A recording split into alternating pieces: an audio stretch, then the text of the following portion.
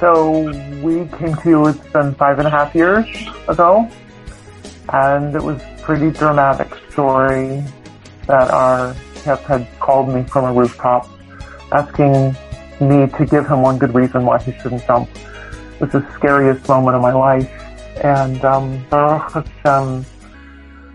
Hashem put the right words in my mouth, and we were able to get him home, and he was such a mess.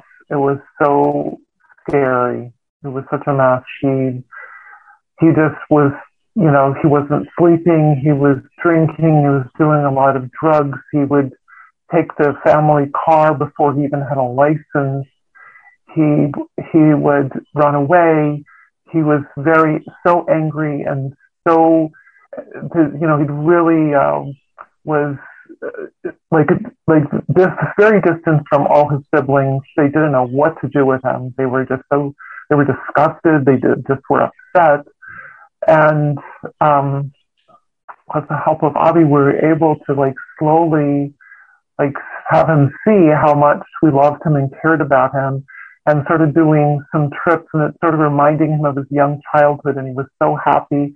And with the KIP Fund, we were able to do some really lovely trips, and he started getting into some really interesting activities like snowboarding. And with the KIP Fund, we could buy him a nice snowboard and go in some nice places to go snowboarding.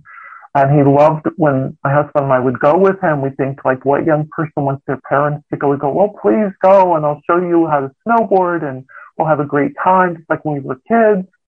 And he's just become a very, very calm, warm, happy, just yummy and delicious person. And we all just love having him around. He's fallen back in love with his siblings. They really love being around him. He even just came down with us, went with us to Florida to be with his sister who just had a baby. And he was so proud to be there and to help with the baby and just be part of the family. It's just a whole turnaround. And the KIP Fund has made so much of that possible to do things that we really couldn't have done otherwise.